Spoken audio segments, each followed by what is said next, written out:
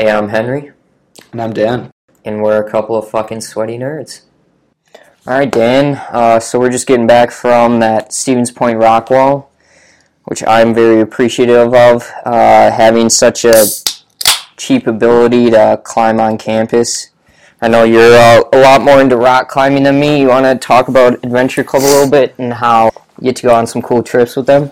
Yeah, I mean, Stevens Point has got a really unique club. I mean, a lot of schools have some type of adventure club or something like that, but our crew is small enough that I've been able to go on trips all across the country for pretty cheap and got to do lots of different stuff like rock climbing and mountain biking and all those kind of things. And I don't know, me and Henry are always talking about the stuff that we're doing, and our topic for tonight kind of came up through that. We're going to talk a little bit about some of the weirder, more obscure recreation activities that people around the world kind of get into.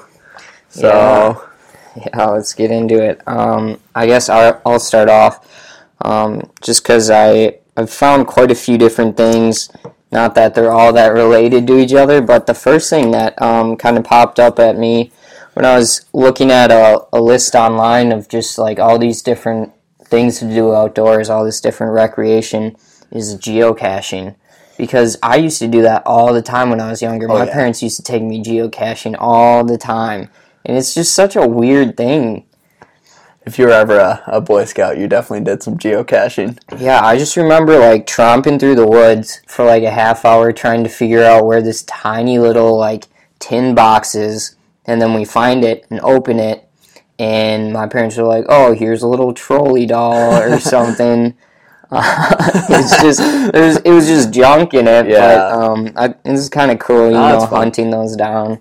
I remember the coolest one I did. It was like, heard of the Elroy Sparta Trail? It's like a biking trail. You go through some like old train tunnels or whatever. And the geocache that we found, it was like, you had to walk like a little bit into the tunnels, and it's like dark inside the tunnels. It's not lighted, and that's like part of the cool part is that you're just I guess biking in the dark or whatever. Seems kind of sketchy now that I'm thinking about it. But anyways, you go a little bit in there, and like you literally pull a brick out of the wall, and like in the inside of the brick, there's like the geocache. Yeah, it's like that one scene in like National Treasure. You look in the back of the brick, and I was so psyched. I'm like, this is fucking cool. Yeah, that's really cool. So I got a whole list of stuff here. We got land sailing and yachting, which I didn't even know was a thing. It's these people, they make like almost like a go-kart, a lot of times on a beach, but then they've got a sail, and so they're like sailing but on land. I thought that was kind of funky. There's mountain boarding, which it's like a longboard but with extra big wheels on it. And you get like strapped into that thing, right? Yeah, it's like a snowboard almost. I feel like there's no way to stop on that, you know? No, dude, that's the thing that sketches me out. Is like at least snowboarding you can like, turn your board sideways and stop yourself, but mountain boarding, like, all right, you're either gonna make it to the bottom or you're gonna hit a tree or something. Totally. No brakes. So, before we get too far into this list, is there some stuff that you've done that's like pretty obscure recreation activity, or have you lived a fairly normal life with that kind of stuff? I don't think I've done anything too wild. Like I've done foraging and stuff, which not a ton of people get into. After doing the tree climbing, except for the people that on the backside of the plot that we were working at this summer at Picnic Point. Remember? Oh yeah. There's a group of heavy foragers that weren't allowed to be in there, and our boss used to gripe about having to kick them out because they were foraging too hard. Well, I remember the day that I found some oyster mushrooms on that site, and like a bunch of them really healthy. And when you're removing mushrooms, you're not really damaging the ecosystem at all because you're just taking the fruiting body. It's like taking away a flower, but as you're walking out, you're still dispersing spores. But they would not let me take those oysters, and I got really tempted to like stash them and come back for them. But then I was like, I don't want to get caught by like our bosses like a couple weeks into our job, like sneaking back into the woods to grab some nice mushrooms. Just picturing you at like midnight and like the in they all stopped. black. Yeah, yeah, exactly. Yeah, with the headlamp, like red light, just shining in the woods. Yeah, and then I've done just kind of like on my own some tree climbing more than just like climbing up it, but I took a class for if you're going to become an arborist where you're using gear and you're in a harness, a tree climbing harness, and so I've gone out on my own just to keep those skills up and set a line up in a tree and done some limb walking like 50 feet off the ground. It's a lot of fun. Sure, normal people don't do much of that. So Yeah, I guess that's a little out there. What about you, Dane? Some kind of unique stuff. I'd say, like, I guess I've gone, like, I don't know if you've done this at, like, ever before, but, like, I've done, like, potato gun shooting. Like, we made a potato gun and launched that shit. It's pretty fun. I kind of got a story about that. So you have to. One of my few rebellious moments in my childhood, I was sleeping over at a friend's house, and we had another friend over that was, like, almost a bad influence on us. Or at least that's how my parents probably viewed it. Okay. Yeah, he was kind of wild. But we snuck out of my friend's house at, like, 1 in the morning. And we just, like, went out in the neighborhood. We had stashed a potato gun. A homemade potato is like a cannon in the woods. We shot that off, which mad loud. It sounds like a gunshot. And we were, like, in this park surrounded by houses. And then he had these homemade fireworks, too, that were super sketchy. And we lit those off, making a lot more noise. And all, like, the lights around this park, like, all the houses, the lights start turning on. We, like, booked it back to the house. We ended up getting caught by his parents. I don't really know how, but we did. And it was just quite the experience. That sounds like some good old redneck fun right there. Yeah, it definitely wasn't totally my crowd, but it was a fun night. I'm glad I did it. All right, so back to maybe some even more obscure than ours are, maybe a little, but not. I wouldn't say any of those are super obscure. What was, like, maybe, like, one of the most obscure things that you found in your search for crazy recreational things? Anything pop out? I've got a few in mind. Oh, yeah, let's hear yours. Well, I was telling you a little bit about it earlier, but I think one of the funnier ones was there's camel jumping is apparently a sport, and it's, like, a pretty prestigious thing between a couple different people. I don't know how that started. Like, you know what country that originates from? I can look it up right now, but I don't know. I was watching videos of it too. People were getting, like, 4 camels, and they're not even really off the ground when they start. So 4 camels? Yeah. When you said that, I was picturing, like, one, and maybe, like, they, I don't know, have it kneeling or standing up for difficulty level. I didn't think that you're jumping over, like, 4 camels. I'm looking right now, and okay, so it's in Yemen. That's where it originates. And so what camel jumping is, for if anybody wants to give this a try, what camel jumping is that you essentially put, like, a mound of dirt 1 foot high off the ground. So you get 1 foot, that's your launch pad, and then you just gotta huck it over some, like, full-size camels.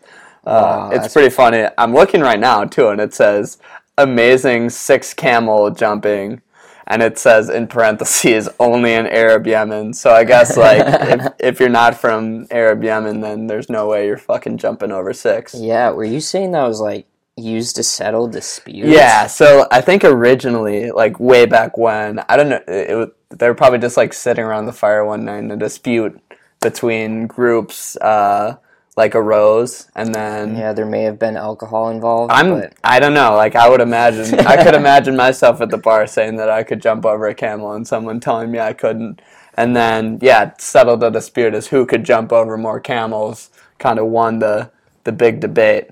Yeah, that was. I thought that was pretty great. I would love to try camel jumping someday. / like, I'd love to challenge someone to a camel jump, especially after a late evening at the bar. Hey, man. Yeah. I bet you I can jump way more camels than you.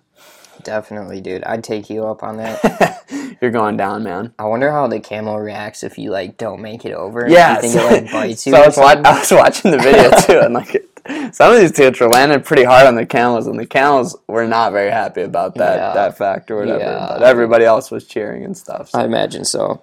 I guess the other one that I saw too, and I had seen pictures of this in the past. I think I used to have actually a poster, and it's extreme ironing. Like people will bring like ironing boards and irons, and they'll be like on mountaintops or like on like really rocky boats, and they're trying to like iron clothing. I feel like that's some weird extension of like planking from Yeah, actually, you know what it is? It's definitely something like planking. Planking is another weird sport or recreation activity, I guess people do. Yeah, I suppose so. Kind of dead now. Yeah, for the better, I'd say. I wonder if anybody still planks. Like, thinks planking is I'm cool. sure there's at least one guy out there unironically planking. Yeah, the planking dude who's just out there. Yeah. Here's one that I came across. Extreme Pogo. Extreme Pogo. Yeah, which, like, I was like, oh, this is going to be a joke. And then I watched this video, and these people are doing, like, flips and double flips. And, like, they're doing these crazy tricks where they're, like, jumping off the Pogo midair and then grabbing it again. And then they're going to places like arches and stuff. And they're doing, like, crazy stuff there. I don't know. It was definitely a lot cooler than I pictured. I thought it was going to be pretty lame. Another one that I ran into that I think I've seen before is like toe wrestling. That apparently gets like super competitive, and I think I've heard about there's that. like a world championship for that. So is that like two people lay down their big toe? Like... Yeah, the big toe is like what pushes the foot, I guess, or whatever. I wonder. It's pretty like I don't think I'd ever want to watch. Yeah. That activity. I wonder if they keep their feet really clean, or maybe as part of strategy they just like get some nice foot cheese going or something. Dude, nasty. Yeah. I definitely don't want to be a part of that. Yeah. Here's another one I came across. So I'm like kind of into the tree climbing, and I think that's a lot of fun. And there's these people out there, very few and far between, that do tree camping, where they'll just take like a hammock setup, like 80, 90 feet up in a tree, string it between some branches, and they'll sleep in that overnight, which it's like a lot of work just to get everything up there, and that's kind of like your whole day. But I bet it's like kind of cool to sleep up there and wake up and look out. I bet you that's awesome. Maybe not the most fun in a storm. I feel like the people who do that though, like, probably hold themselves in such high prestige. Yeah. I don't know. Like, yeah. Oh yeah, like I can do it way up there. Right. Kind of along a similar line or whatever.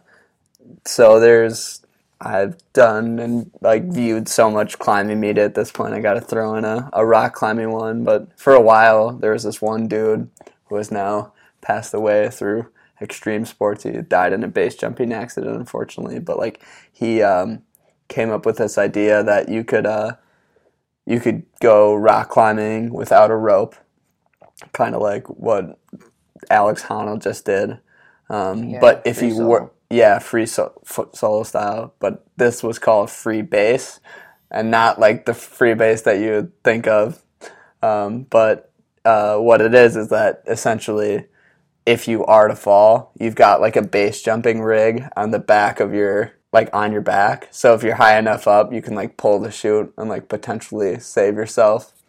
And this dude did it a couple times, and I guess he like successfully saved himself a couple times. Yeah. But you also need to be kind of high enough off the ground, and it's still really risky. But I figure that's a pretty obscure one. Yeah, whenever like talking about like free solo too, and now that the free base or just about anything like that, I always kind of think about those things, and it's like you really have to like weigh out the risk of what you're doing versus like how much is that benefiting your life? Like, it's probably a lot of fun, but like, is it worth just like dying one day? Because that is extremely risky to be doing. And even like free solo climbing, I know you're usually climbing a route that you're like really confident on, and you know all the holds, you know what you're doing, but like, what if one of those holds just breaks away? The holds can break off, and that can be it.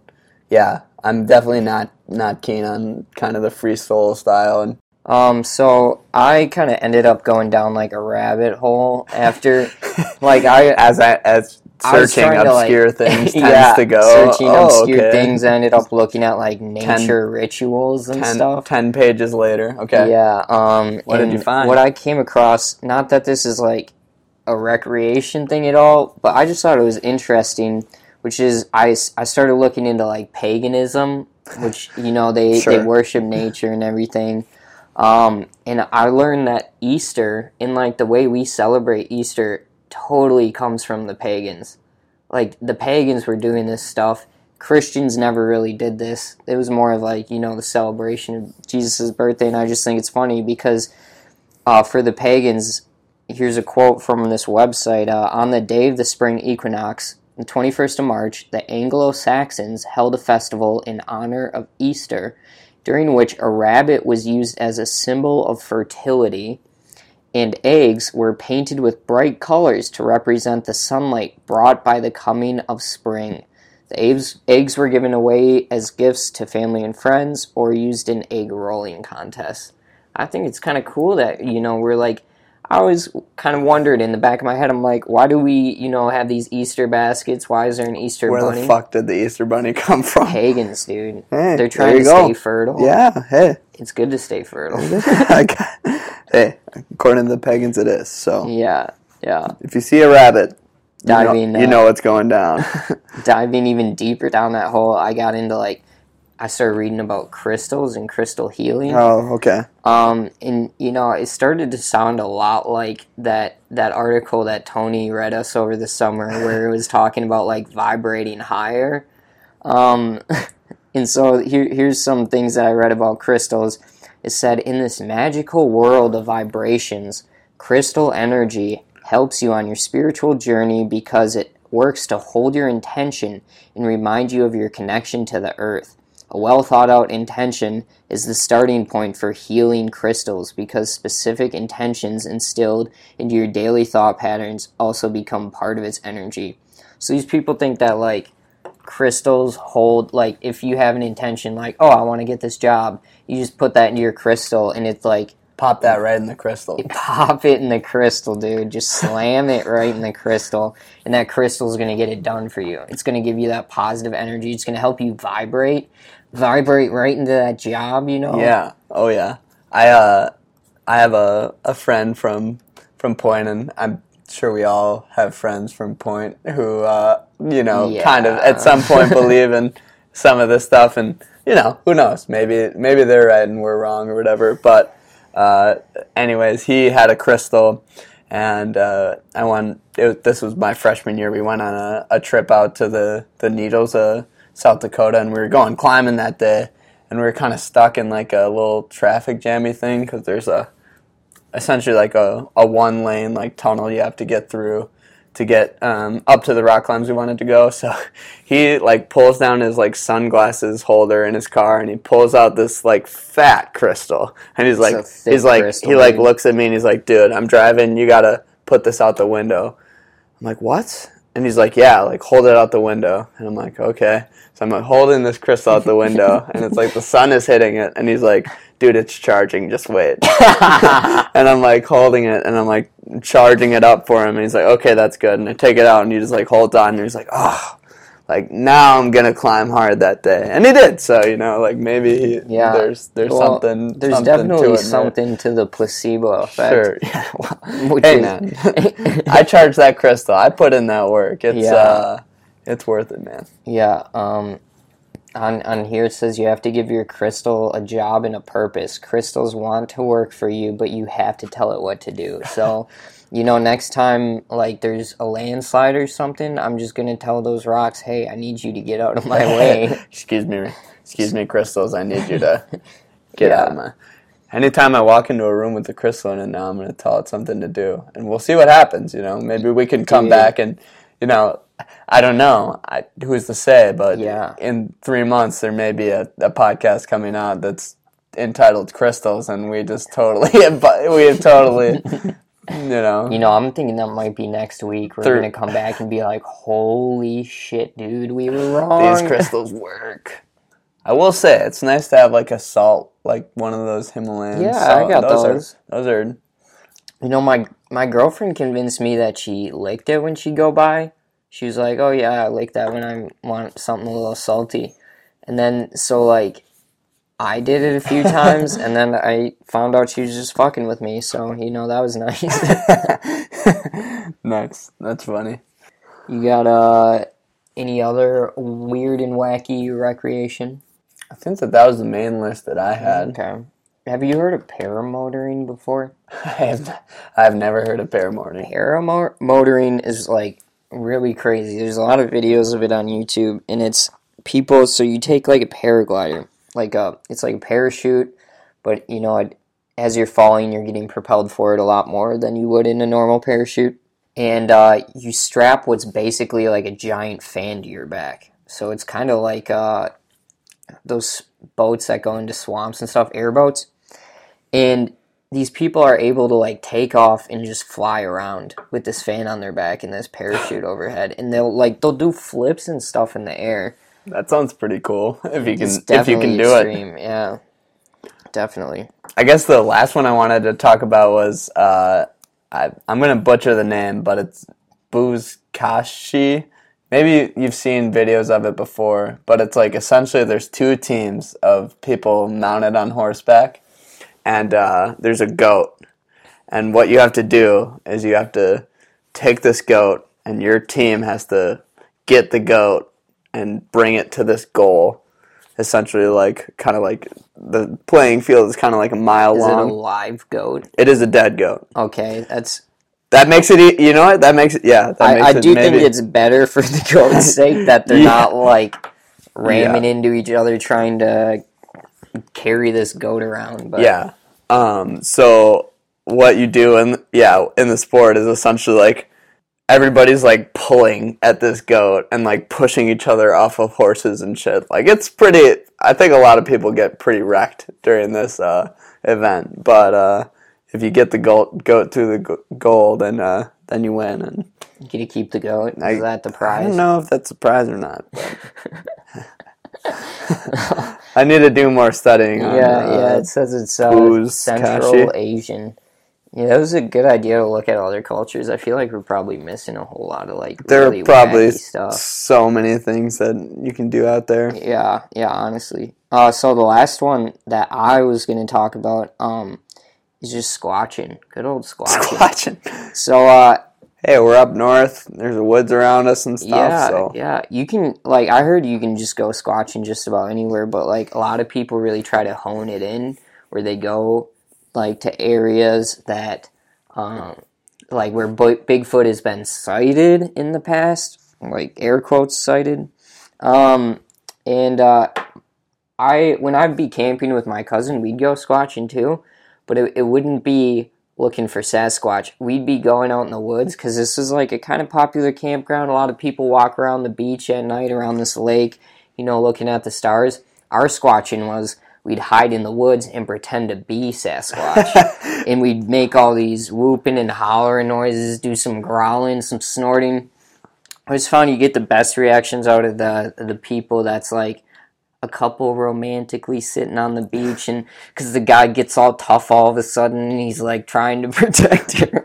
But I was definitely a bit of a hooligan. So you're the one who's ruining the science of Sasquatching. Yeah, Squatching. That's why up in northern I take that Wisconsin, kind of seriously, man. I don't know. They're looking for them all the time up there. It's because the sightings have been me and my cousin. You've been planting the seed? Definitely. But do you remember Tanner talking about going out squatching? I think I do, yeah. Yeah, so he would say, like, oh yeah, he'd be up at a cabin with his friends and he'd just get bored. And they'd just be like, all right, let's go squatching. But, like, some people get really into it. Not only are they, like, pinning down areas where they think it's been sighted before, but they've got, like, sonic equipment trying to pick up Sasquatch calls. Some of them even got like thermal cameras, and they're out there in like ghillie suits in the dark. As much as Sasquatch, probably stumbling upon people's tents, scaring the shit out of them. People that are camping out in the back country, that would definitely scare me. Yeah, no kidding. I wonder if they call them in like ducks. You know how duck hunters have like duck calls? I wonder if they give like a nice Sasquatch call. Dude, give me your best Squatch call. Oh, man. Let's hear it. do like a nice low grunt. Yeah. Like, All right. I guess sound like an ape. Let me. What's yours? Yeah, Have at mine's. It's got to be it's got to be more primal, you know. Yeah. Like that's too. You know, I think we both had it, but I think that we were just saying two different things. That's true. In Yeah. that language. Yeah. You know, yours was a welcome home, honey, and mine was more of a get off my property. Get off. That's all Sasquatch really wants in the end is to get off their property. If Sasquatch was a language, I'd definitely learn it. I didn't do so good in Spanish, but I definitely put in the time for Sasquatch. Hire Tanner as your Squatch guide, and you'll be able to communicate. Yeah, honestly, if anyone would find it, I bet it would be Tanner, and no one would believe him. Yeah. Anyway, I think that's it for me. You got anything else? That's about wrapped it up for me. All right. Thanks for listening this week. I hope this one was fun for you.